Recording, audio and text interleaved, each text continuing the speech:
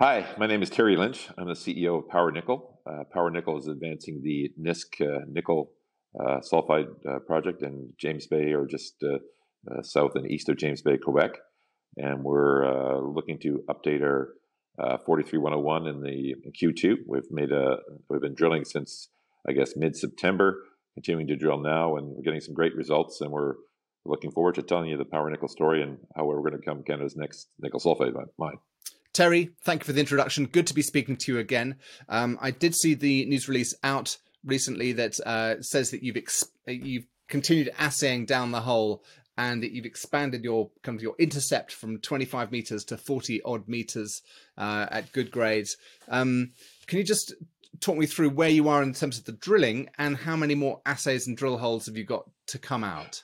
Yeah, so on the sort of the phase two program, which was last fall, for sort of like mid-September to mid-December, we drilled about 14 holes and about 6,000 meters, I think, and we've reported on 5 of them. So we've got 9 more of those holes to come. Generally speaking, in terms of, predicting when exactly assays will hit is sort of like predicting the stock market. Very hard to do. But generally, we would think that every 3 or 4 weeks would have fresh assays. They tend to take about 10 to 12 weeks.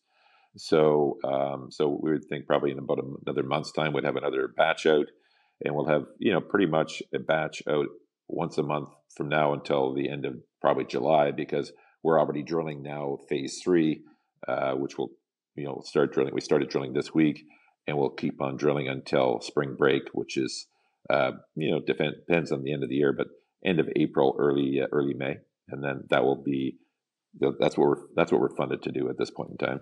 And you've increased the size of that phase 3 drill program from 7,000 meters to 10,000 meters. Yeah. We basically, really we sort of see it as almost like if September to April, we'll probably get to 15,000 meters in total. That would be the objective. And when is the cutoff for the new mineral resource estimate? Yeah, we're basically we're going to get the full metallurgical report, we think, by the end of April, and then that's sort of the last ingredient we need to sort of update the 43101. We've given the market guidance to say we'd hope to update it by the end of June, early July. So we'll probably at that point we would have pretty much all of the assays back. Maybe we'd be missing a couple of holes, but that's a game time decision we make. We have some smashing holes based on the log intercepts. I'm sure we'd push it until the end of July to make sure we captured that. But generally speaking, that would be the plan. And you've got a historic resource of about 1 million tons, haven't you? And you've spoken to me in the past about historic of 3.1 million tons. Sorry, 3.1 million tons. And measured, indicated, and inferred. Yeah. And when does that date from? 2006. Oh my goodness! So a long time ago. Yeah. I mean, I guess what gives us comfort is that we post all of our drill collars, all the historical drill holes, plus our current drill holes. People can model this themselves. You can get in Leapfrog and do it, and we know what we're carrying internally. And many professional companies have done this because we've talked to them. So it's no magic, secret sauce. We know we've got several million ton deposit. That's just going to be a fact, and we'll obviously get the 43101 to confirm the fact. But the data is there for people that wish to analyze it and see it now. So without the 43101 branding on it, but that branding is coming. That's just waiting for the metallurgical, and we'll have that in a couple of months. And with reference to the 8 million tons that you've spoken to me in the past about being a kind of a threshold of economic kind of reality, most new nickel sulfide mines start at 8 million tons and increase in size. Are you where are you in terms of outlining the envelope of mineralization? Are you on track, do you think, to get towards that? Yeah, very much so. We think when we report in when we update the 43101, we'll get somewhere between 8 to 10, and that's really on this one pod. And then it's every nickel sulfide mine, to our knowledge, in the history of the world, has always been multiple pod.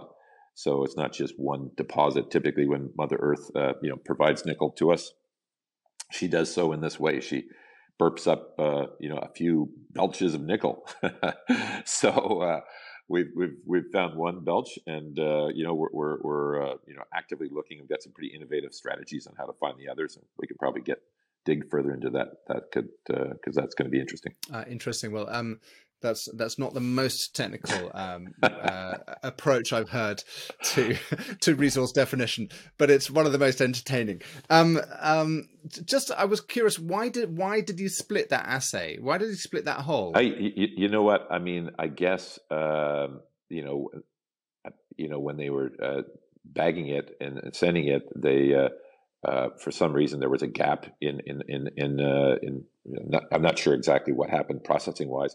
We just got in fact, when we got the second results back, I was surprised. I knew that we had got, drill logs looked deeper in south, but I thought they had got it, but obviously they didn't. And then we got the second half in, and lo and behold, it added another, 60% sweet spot to the hole, which was already a great hole, and then it became a really fantastic hole.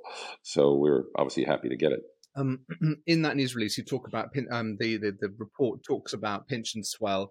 There are a couple of pierce points on that plane where there's no mineralization. When you talk about aiming for 8 to 10 million tons, does that take into account zones where there's no mineralization, or are you just looking for a holistic plane of view which may not reflect reality? Yeah, exactly. Like, I mean, we've got obviously internal drill logs that give us some insight to the forthcoming drill holes that will be released, and based on that we can model the deposit in a bit more detail. So we have and so I would say it does take into case the pinching and swelling. But as always on these things, you're using the data that's available at the time and your best understanding of the data, and then you eventually get the real data and you have to correlate it. So I think we're feeling pretty confident about what we're sort of hypothesizing on the deposit. But again, we'll wait to see the final verdict, and ultimately that's why people wait for 43-101s. But yeah, we feel pretty good. It's been a pretty understandable ore body so far in terms of predictions.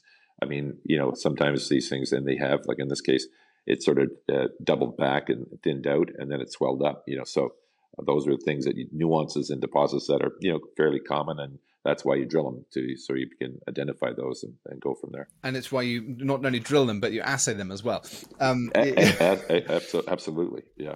So it sounds to me as if you've done enough drilling to visually see the envelope of mineralization, and that you've got your eye in and the calibration more or less to the amount of sulfides that you can see in the core to kind of give a rough estimate of grade, but the proof will really come through. The hard data will come through once you've gone through that assay. Yeah, 100%, and that's why the drill results are important, right? Because as you get them in, obviously, when you get holes like we had last time, 40 meters of about 1.6% or plus nickel EQ, those really add credibility to the results, and obviously, we don't think that's going to be our best hole in this round. So we think there'll be some better holes.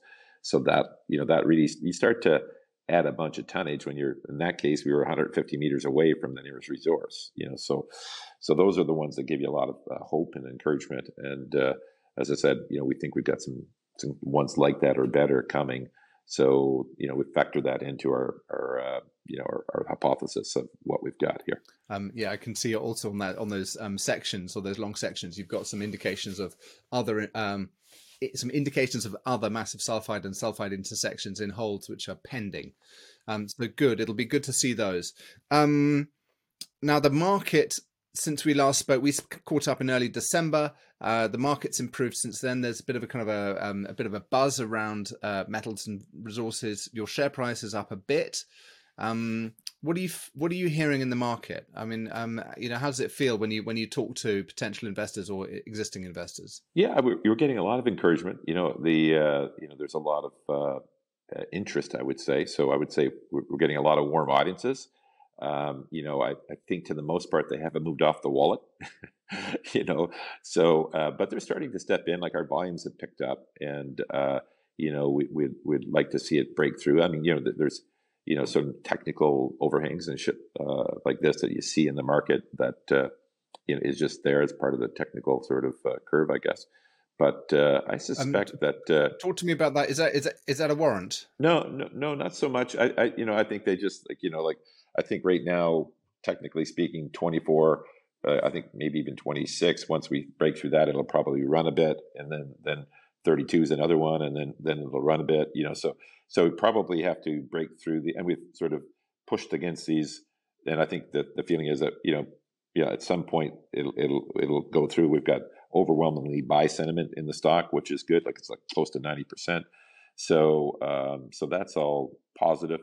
And all we can do honestly is to deliver the goods, and communicate the story and the opportunity, and eventually, if you get more buyers and sellers, the stock moves north. And in the final analysis, people are always looking at your stock versus other opportunities. And like if you're looking in the nickel space, if they're comparing our nickel opportunity versus other nickel opportunities of similar nickel sulfide groups, if they do the math, they should see that we're trading at a deep discount, and they should say, why is that? Is there some fundamental fatal flaw here? If there isn't, then I should buy this because it's better value. And eventually that message will get out there, we believe. And it's about us communicating it, using platforms like you to get the word out, and talking one-on-one with individual investors or family offices or small funds, etc., and doing the hard work of communicating the investment opportunity. It's the curse of the junior resources sector, isn't it? It's a they're terrible companies. They're always running out of money. They've got micro market cap. They've got no cash flow, and then you find something of value. And I guess perhaps your very size and the fact that you are going to run out of capital are your greatest impediments. 100%. That's always the and yet therein lies the greatest opportunity, right? So for investors, people are not buying junior mining stocks to make 10%, or if they are, they're mad, right? Because it's really not that business. You really are trying to find those undiscovered stocks that you think really ultimately could become a mine, where you're looking for 10 times your money or 20 times your money, and those are game changers for one's individual portfolio. And so you need to do your due diligence and find those ones that actually have merit and have are capitalized enough to get it to the next stage. And there's a number of things you need to check on to make sure you're in your best, getting your odds in your best favor. But I think if people do that, they'll find that Power Nickel certainly stacks up there amongst the best in that space. And we're trying to do the right things and talk about it honestly to folks so that they can make the right assessment for them, because people have different risk profiles, and we get that. And some people will come in now, and some people will wait until the 43-101 is out. I get that. There's no right or wrong there. That's just a philosophical approach to investment, and I think people will have to do what's right for them. What's your treasury at the moment? Well, we just raised $4.2 million in November, and so what we've said as guidance to the market is that that'll fully fund our drill programs through June, and this 15,000 meter complete program. And at that point, sometime between now and then, we'll need to raise more capital. But our view is we've got some great holes to come. We want to get those out. We want to obviously spread the word about the opportunity, and we would anticipate that at some point the market would start to respond. And what's really neat about Quebec, one of the reasons why I think it's the best jurisdiction in the world to be working in right now is, in addition to having great infrastructure, and they've done a really great job of working with the Aboriginals and making the communities want to have high-paying mining jobs in their community. They've done an amazing job with the financial incentive programs. So in Quebec today, basically, I can take $1 from an investor and turn it into $2. So it's the only place in the world that you can do this. And basically, we did it in the last round. The stock was 10 cents. We raised money at 20 cents, and the investors bought the stock back for 10 cents. So the company got a 20-cent treasury to work with, and the investor gained at 10 cents.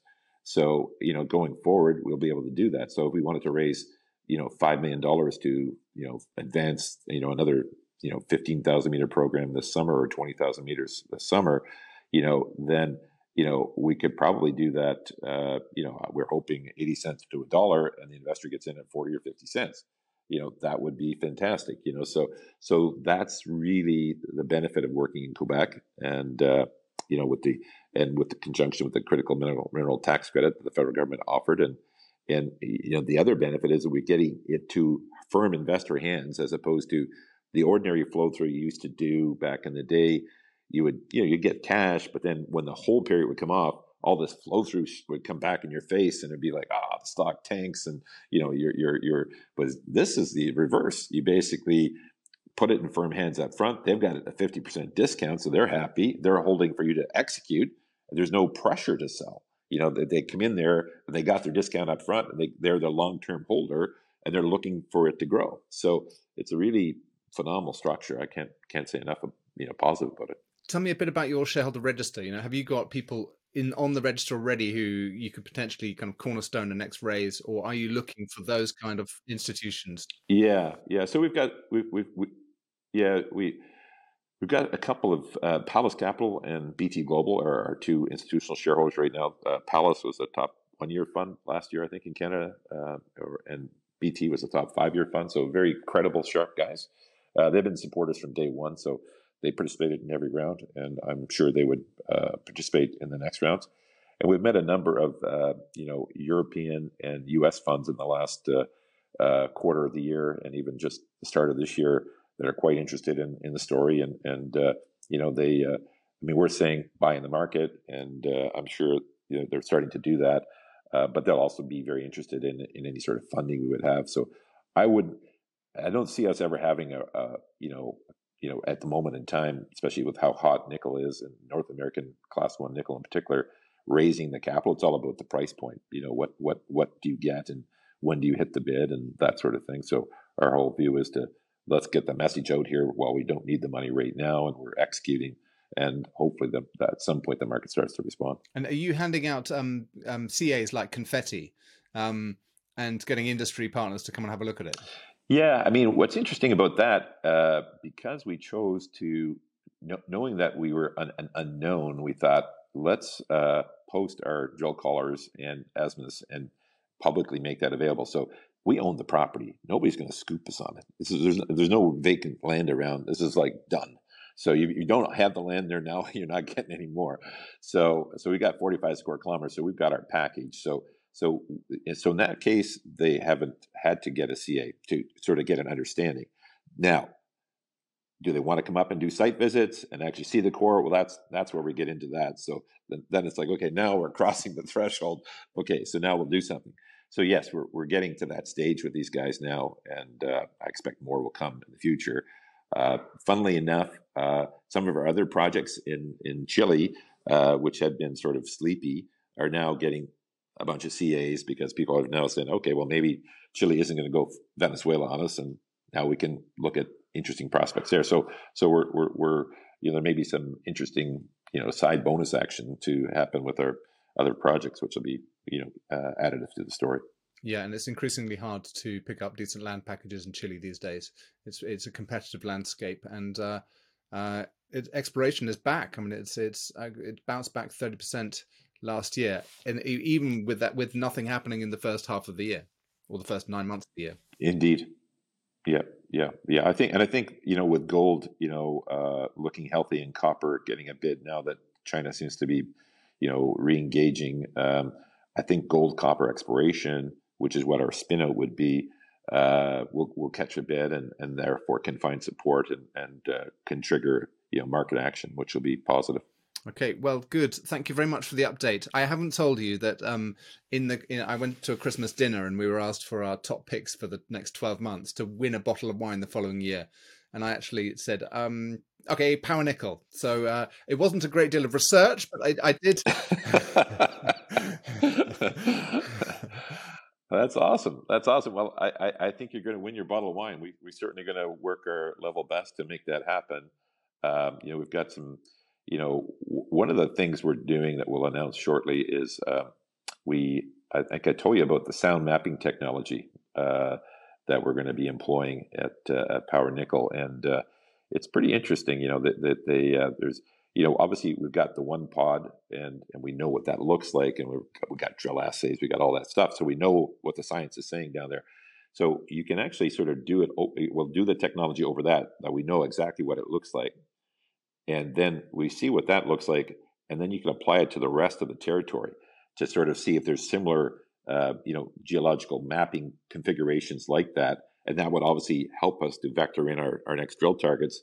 And we use that still, and we can check with the seismic, check with gravity to again sort of vector these things together to enhance the drilling experience. So we're excited about that. That'll happen, and I think that'll accelerate our finding of the next pods.